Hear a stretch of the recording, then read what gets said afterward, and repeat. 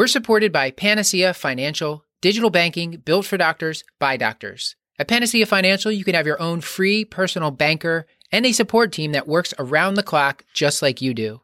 Open your free checking account today at panaceafinancial.com. Panacea Financial is a division of Sonabank, member FDIC. The Curbsiders podcast is for entertainment, education, and information purposes only, and the topics discussed should not be used solely to diagnose, treat, cure, or prevent any diseases or conditions. Furthermore, the views and statements expressed on this podcast are solely those of the host and should not be interpreted to reflect official policy or position of any entity, aside from possibly Cash Memorial Hospital and affiliate outreach programs, if indeed there are any. In fact, there are none. Pretty much, we aren't responsible if you screw up. You should always do your own homework and let us know when we're wrong.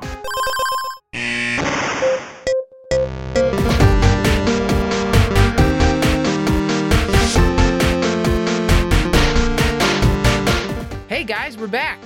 Hi, Matt. I couldn't interrupt you. Just big energy all around. I've noticed that if I switch it up, Stuart can't interrupt me. That's so, true. Of course, this is the Curbsiders. I'm Dr. Matthew Watto.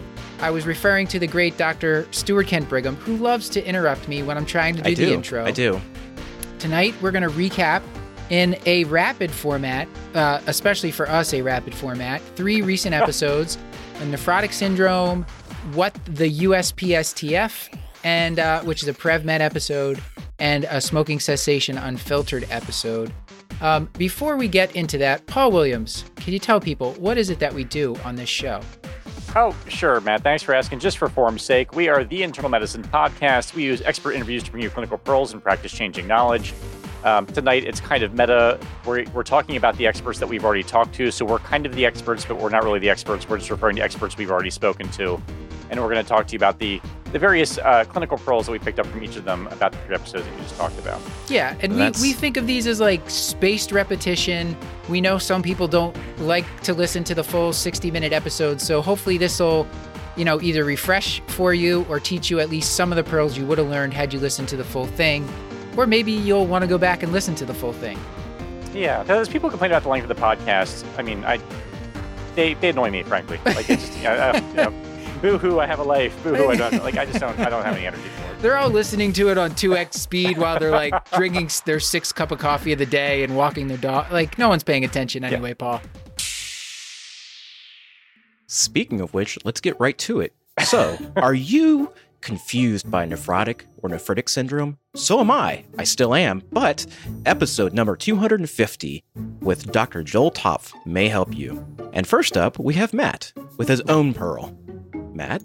Okay, so we spent a lot of time on the show talking about this. I love talking about the urine studies because every time I ask this question on rounds to people, I rarely get like the right answer, but it seems like it should be such a simple thing. So we talked about the urine dipstick. It measures albumin. So if someone has just like light chains in their urine, you are not going to get a positive urine dipstick. That's the whole Bence-Jones protein thing.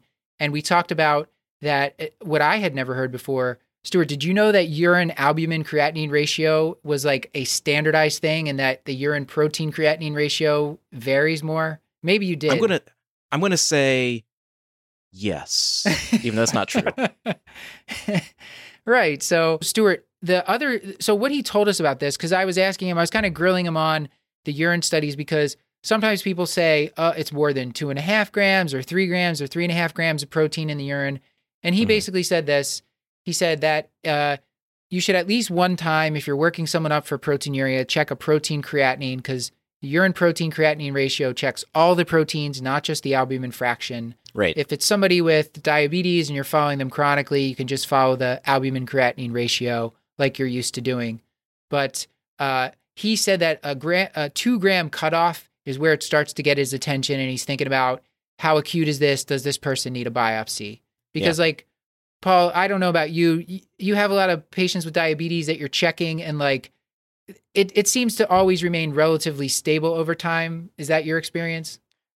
Yeah, and I think we touched on this in the episode. I'm not sure if this is going to be leading to your teaching point or not, but I feel like when I find nephrotic syndrome, it's almost always when we're working up a quote-unquote heart failure exacerbation for someone who has no heart failure, and they're swollen, they're edematous, and even though the echo is stone cold normal, and they're not quite behaving like heart failure, we just anchor to it until eventually I'm like, we should probably check their urine, and then we kind of do. And then the diagnosis kind of reveals itself. So that's usually when I see nephrotic syndrome rather than this sort of slow drift into it from my my outpatient clinics. Right.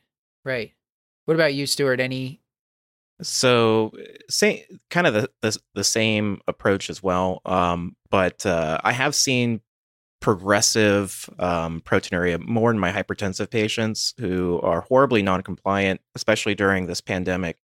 I do follow the albumin creatinine ratio on those individuals with an initial protein creatinine at initial diagnosis, more looking for end organ damage. Mm-hmm. And also for the questionable hypertensive emergency patients, check a spot for those patients as well to determine how much they're spilling at that point. Right. Yeah. But I've identified actually not an insignificant amount. Yeah. So if you see protein on a dipstick, you can quantify it with an albumin creatinine ratio or a protein creatinine ratio. And if it's more than 2 grams and you don't have a good explanation for it, that's something that you should pursue. Right. That was Dr. Toff's cutoff there.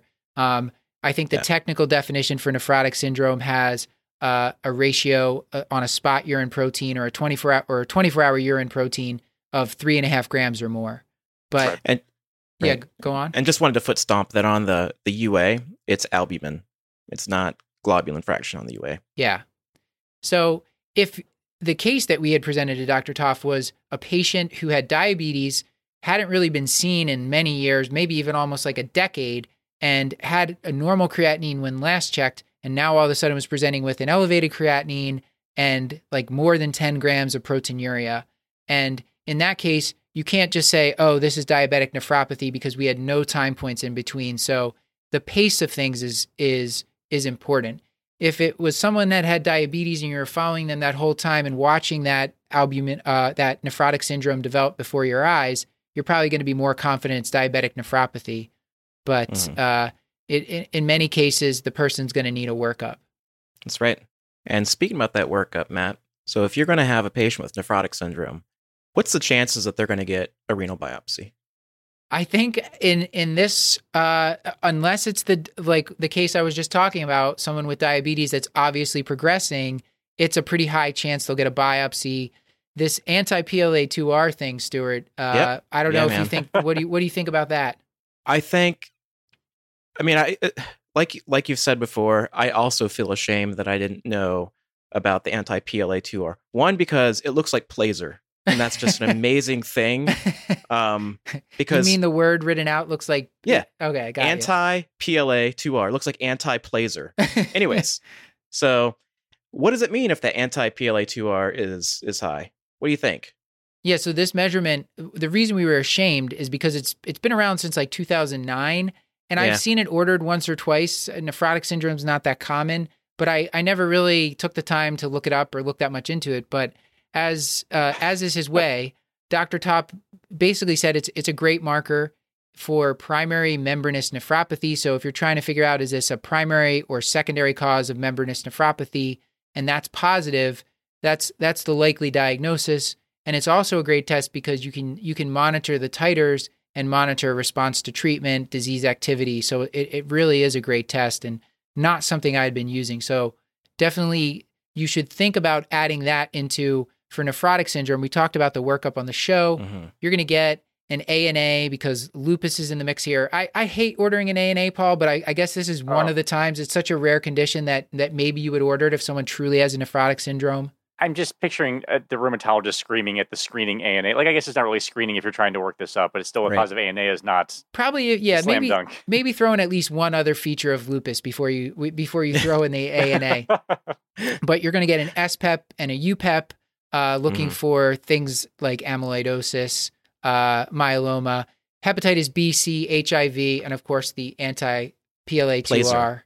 Yeah. Placer. Let's call it Placer. Placer. Yeah. Yes. I was going to say probably the reason you didn't clock it when it was ordered in the past is because it's mixed in with the alphabet soup with the rest of the workup. Like you just see like this lad is kind of thrown in there with the order set. So I'm not sure I would have chased it down either. Yeah. So Paul, I know, so the clinical features, this illness script for nephrotic syndrome, it includes, of course, the proteinuria, which we talked about. There's hypoalbuminemia. Oftentimes the person has edema, which you also mentioned. And tell us a little bit about this hypercoagulable state and what did Dr. Toff have to say about that? Yeah, so the hypercoagulable state, I think we discussed before, it's one of those things that you sort of vaguely remember about nephrotic syndrome and then vaguely you don't know what to do with, or at least that's me. I won't project that onto you. So there's always this question, should we or should we not anticoagulate these patients because they are procoagulopathic, especially as the albumin drops. So the lower the albumin, the higher the prothrombotic risk. And so there are the KDIGO guidelines from 2012 actually have recommendations, but they're kind of, I don't want to call them soft, but they say consider prophylactic anticoagulation for patients who have certain risk factors. So if the albumin's less than 2.5 and they're spilling a ton of protein, so like more than 10 grams a day, or they have a BMI greater than 35, or some family history of genetic venous thromboembolic disease, or they have heart failure, or they've been immobile like most of our patients, or have a recent surgery, those risk factors might want to make you consider anticoagulation. The real pearl, the takeaway for me was there's this GN Tools calculator that Dr. Toft talked about that actually lets you compare the risk versus benefit of anticoagulation. So you plug in the patient's albumin, their age, their hemoglobin, and a couple of other factors, and then also your willingness to put the patient at risk. So the risk versus benefit of anticoagulation, the chance that they may actually bleed when they start it, and you plug all that into this calculator, and it says, yes, there's benefit, or no, there's not benefit. And we've always talked about that. It's sort of like any test, we just want someone to tell us what to do. And this is as close to getting to that as I think we get in terms of anticoagulation for nephrotic syndrome. You might want the patient's input before you're just like, yeah, this patient feels like a 2-to-1 chance of bleeding versus a 10-to-1 chance of bleeding. In my experience, just anytime you talk to the patient, it really tends to confuse the issue a lot. So I try to omit them from decision making as much I never as possible. talk to anybody. Yeah. Yep. Nice. So, okay, so that's, and hyperlipidemia is probably the other one we didn't mention, but you can also check a lipid panel for nephrotic syndrome. We're not going to spend too much time on this talking nephritic syndrome, but the picture there is a little different. As you'll remember, there's acute kidney injury that will be prominent, elevated creatinine. They'll have hypertension and an active urine sediment with hematuria. They might have pyuria. They'll have a little bit of proteinuria. But a lot of the times, these patients are buying themselves a biopsy, whether they have nephrotic syndrome or nephritic syndrome. And if you want to hear more about this, you can listen to the full episode. Also, the great Dr. Elena Gibson made a really fantastic infographic that pretty much distills down everything we've been talking about into one figure. Okay.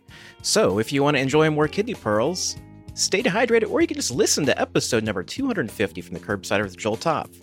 Next up, is the USPSTF, also known as the USPSTF, the bane of your existence? Oh my gosh. Well, fly off with us on episode number 251, where we discuss the USPSTF with Dr. Bird.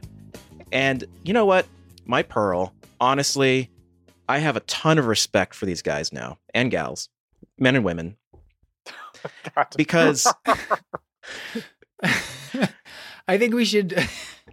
No, leave all of this. This is all your gold. Our sponsor today is Panacea Financial, the financial remedy for doctors created by doctors. With nationwide digital banking, Panacea Financial provides physicians and medical students with free checking, a personal banker, around-the-clock customer support, and loans designed with you in mind.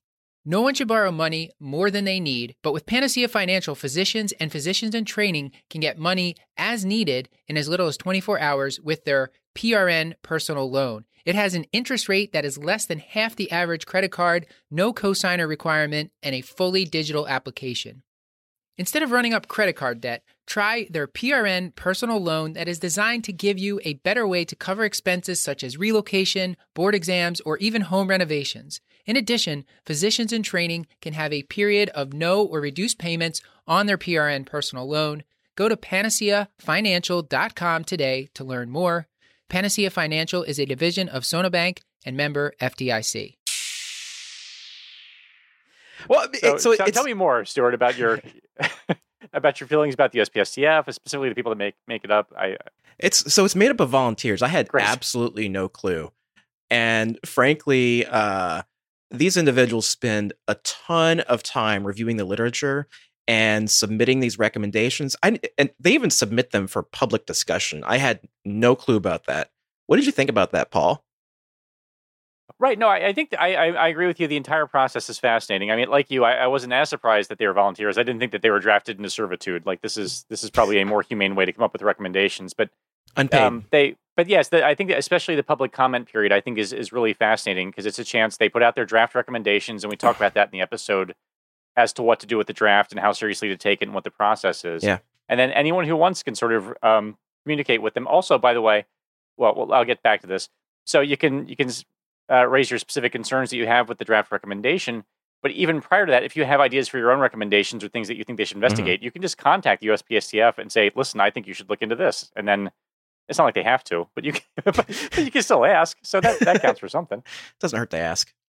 I feel like Stuart's the exact kind of person that's going to be sending them a lot of correspondence after learning this information. I was actually thinking that once this episode is posted, the next time they post something for public discussion, there's going to be floored and flooded with feedback, and they're going to look at us and say, you know what? No more public discussion. Thanks to the curbsiders. But we did talk about some more clinical aspects of preventive medicine and the updates, because there was a number of updates in 2020. Paul, I'll leave it to you to bring us into that. Yeah, there are a couple of updates that spoke to our collective souls, I think. I think one was the screening for unhealthy drug use, which is a new recommendation.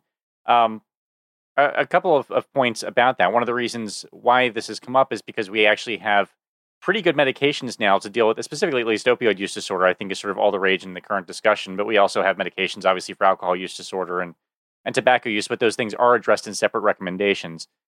So this recommendation, screening for unhealthy drug use, is new because we can actually do something about much of it.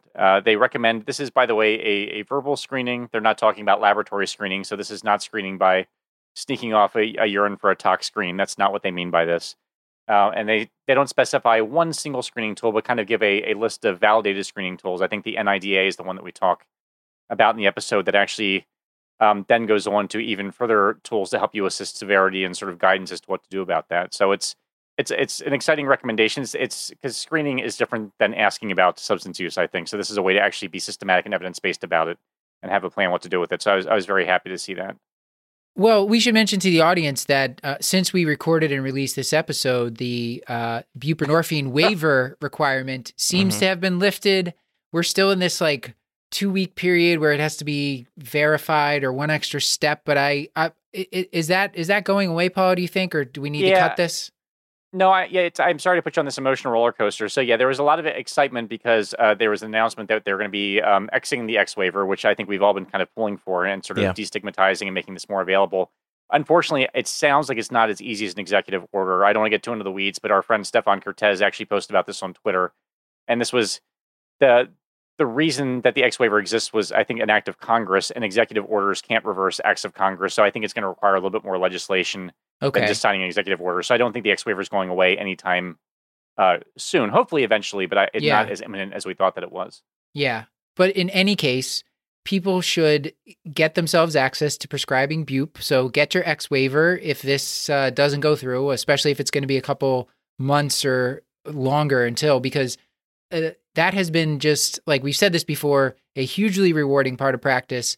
And we have a lot more knowledge about addiction medicine now, and a lot more capability to offer help to these patients. And that's a big reason why they're telling us to look for unhealthy drug use, because now we do actually have some medications that can do something about it. And going right along with this, Paul, Hep C screening still just for baby boomers? No, it's expanded now. It's just adults, boys and girls of all ages. Actually, not boys and girls, disregard that, but adults for sure. So age 18 to 79 is the grade B recommendation. So screening at least once for hepatitis C, and then you rescreen again if there's any changes in risk factors at all. The screening lab of choice is the Hep C antibody that then reflexes to RNA, either quantitative or qualitative. The other thing about this is it's not the cutoff at 79. You don't just stop necessarily. There's actually another recommendation that goes along with this that's a little bit softer, if I remember correctly, that you can consider screening even in older patients if the risk is high enough and the benefit's worth it. And this all comes about because we have such good medications for hepatitis C now. It is relatively straightforward to treat in most patients, and it's sort of widely available. So now there's more utility in screening a broader swath of the patient population. I think that also raises the point, while I'm in lecture mode for some reason, that these screening recommendations are not based in any way on cost. So it's not like Hep C treatment is cheap.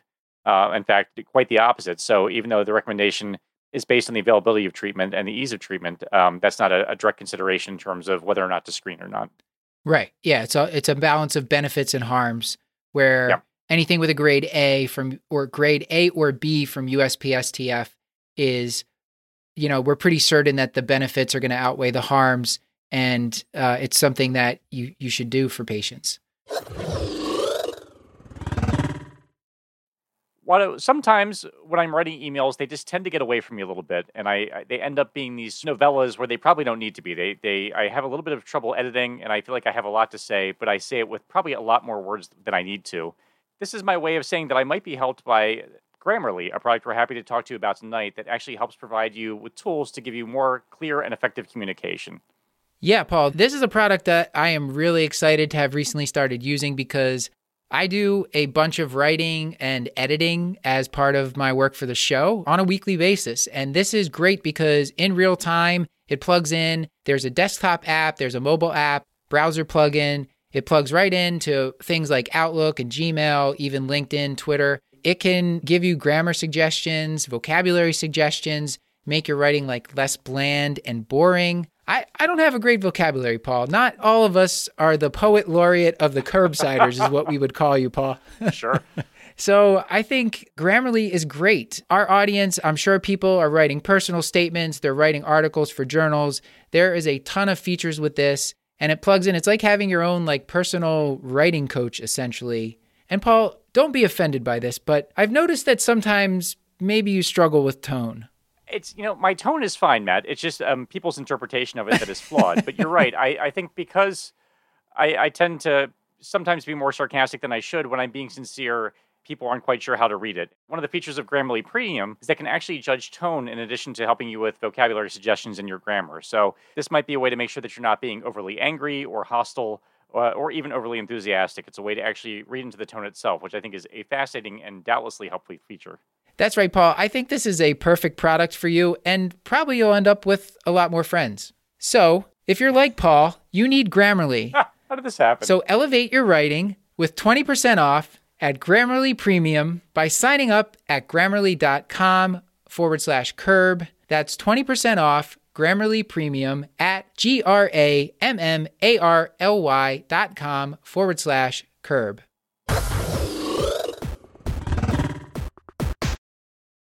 The final thing we want to talk about is cervical cancer screening. And this actually is not a USPSTF change. This is an American Cancer Society change. And the American Cancer Society changed their recommendation. Instead of starting screening at age 21, they're now starting screening at age 25. And they're recommending that you go purely to an HPV, high-risk HPV only model of screening so that every 5 years you would screen up through age 65. And that is a recommendation that Dr. Bird was expecting will carry over maybe into future USPSTF recommendations, because the current recommendations from USPSTF are that you screen women between ages 21 and 29 with cytology every 3 years, so the traditional PAP. And Dr. Bird had some interesting things to say about that a big reason that the American Cancer Society changed this is because of the vaccination sort of changes the game and changes the performance of these tests. Now that there has been a lot of people who've been vaccinated that are now going to be in this age group, the risk of, the performance of these tests is a bit different. So she said that patients getting just traditional cytology you might see these minor changes in the cervix that lead to biopsy, but they actually, they're probably low risk HPV types because of the vaccine, which I had never thought about. And those changes will ultimately revert and not become clinically significant. Yeah. But we're picking them up because we're doing the cytology, which will even identify lower risk HPV changes, right? But what she said about the potential harms or what she was, it sounded like still trying to reconcile was what she's going to do for these patients between 25 and 29 in the near term, because you can still follow USPSTF and do the cytology only, or you can follow the American Cancer Society and do the HPV testing. But with the HPV testing, she was worried about that up to age 29, there's still maybe a higher risk that they're going to have like an HPV positive test and go to colpo, and it would have just, resolved on its own, because there's a high rate of just patients just getting better even if you do nothing. So it's evolving. This has been one of the most of all the recommendations, this one seems to change every time right now. Yeah. Yeah, and bewildering every time to me, but I feel a little bit better about it after the episode. Yeah. Yep. So if you want to learn more about prevention and preventive medicine, take a listen to episode number 251 from the Curbsiders with Dr. Bird. And up next, did your patient grow up a rebel with a cause and now idolizes one certain guitarist from the Rolling Stones? Well, fear not. Episode number 252 from the Curbsiders, we are talking about smoking cessation with Dr. Baldessari. And up first, I have my own pearl. You see... Wait, hold on. What? Go back. So, do you really think there are any children recently growing up that just idolized Keith Richards? Is this the premise that we're starting from? Is this what we're doing? Yes. Oh my gosh. All right, carry on. I don't have kids. I'm not here to judge. I want to make sure I'm staying correct. Okay. Everything retro is cool now. I thought you were going to go Slash at least, but no, you went Rolling Stones. I am just, my mind is blown. All right. Sorry. So I love the idea of approaching smoking cessation with both long and short acting medications, kind of like basal bolus insulin, in the way that you give something up front to control throughout the day, and then something else for short-term cravings or short-term breakthroughs. So things like using nicotine patches, varenicline or bupropion for long-acting medication. Then short-acting, what I typically use, nicotine gum, but there are other options as well. Lozenges, if you love torture, the nasal sprays, which do work quickest, but very low compliance. And then also for nicotine inhalers, which I've had a ton of difficulty getting approved. There's actually one time one of my patients got a bill for about $900 for a nicotine inhaler. One nicotine inhaler. Yeah, it's insane. Yeah, that was going to be my question, because I really see just the gum and the lozenges as for like the cravings for the short acting therapy. And I didn't know a nasal spray existed, and I'd heard of the inhaler, but I thought it was just like a unicorn. Paul, have you seen it? No, I've run into the same issues that Stuart has in terms of actually getting it covered by insurance. Yeah. I've tried it every so often. I'd like to hear your all's take on this, because I know we talked a little bit about underdosing, and I know, Matt, you want to talk more about that. And one of the mistakes that we make in terms of prescribing the nicotine replacement therapy is dosing issues.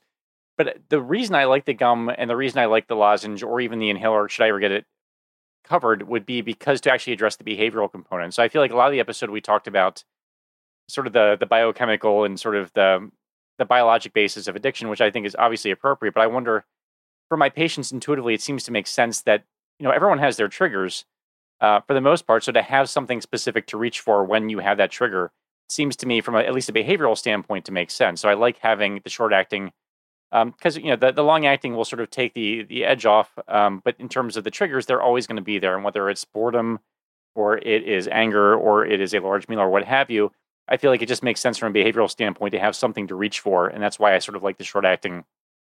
Yeah. That's why I like the gum and why I think the inhalers are appealing. But unfortunately, it's just the inhalers specifically, I've had no luck getting covered by any insurances. And Paul, what this relates to your point, and it was something that had really struck me, because I didn't know that this was a barometer for the level of nicotine addiction, but asking a patient the question, how long is the time to your first cigarette when you wake up in the morning?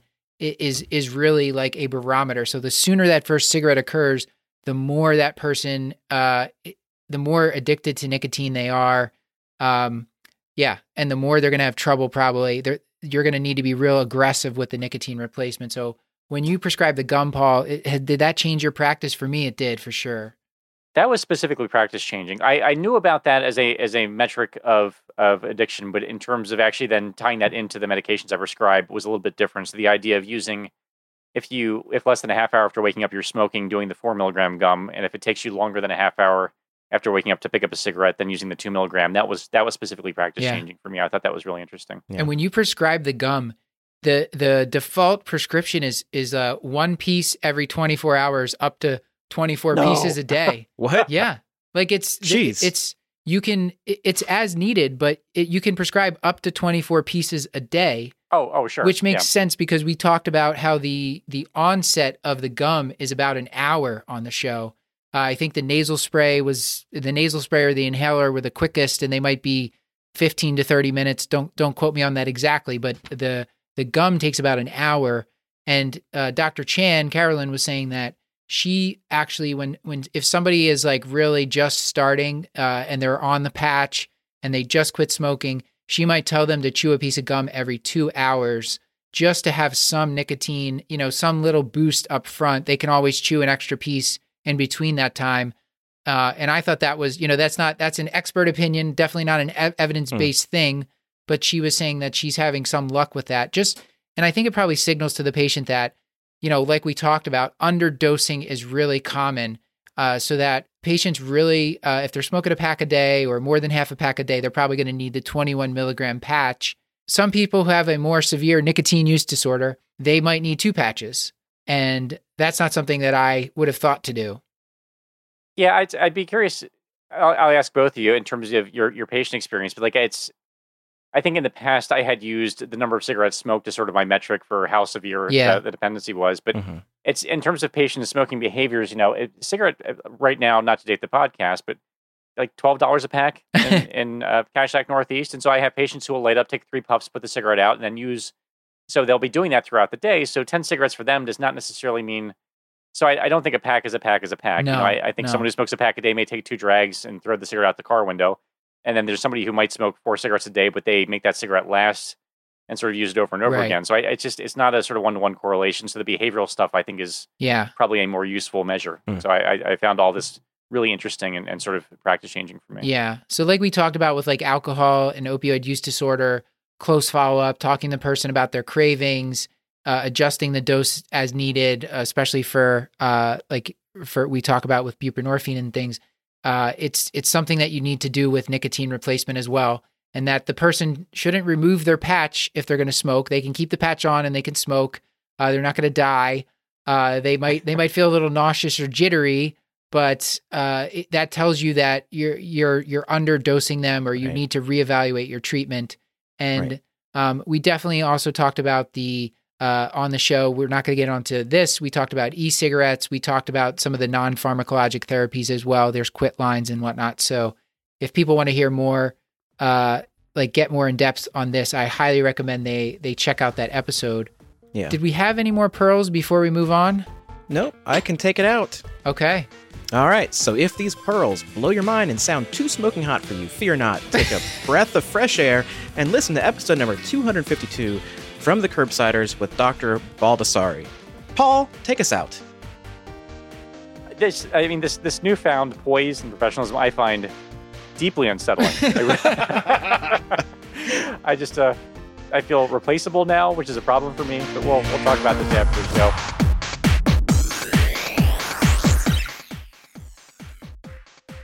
This has been another episode of the Curbsiders, bringing you a little knowledge food for your brain hole. Yummy. Get your show notes at thecurbsiders.com/podcast and sign up for our mailing list to get our weekly show notes in your inbox. That's right, because we're committed to providing you with high-value, practice-changing knowledge. And to do that, we need Paul's feedback. So please subscribe, rate, and review the show on Apple Podcasts or contact us at thecurbsiders@gmail.com. A special thanks to our producers for this episode, which is pretty much all of us, and to our social media team, Beth Garbatelli on Twitter, Maddie Mad Dog Morgan on Instagram, Tima Karganov on our website, and Chris, the True Man Shoe, who's still on Facebook. Until next time, I've been Stuart Kent Brigham. And I've been Dr. Matthew Frank Watto.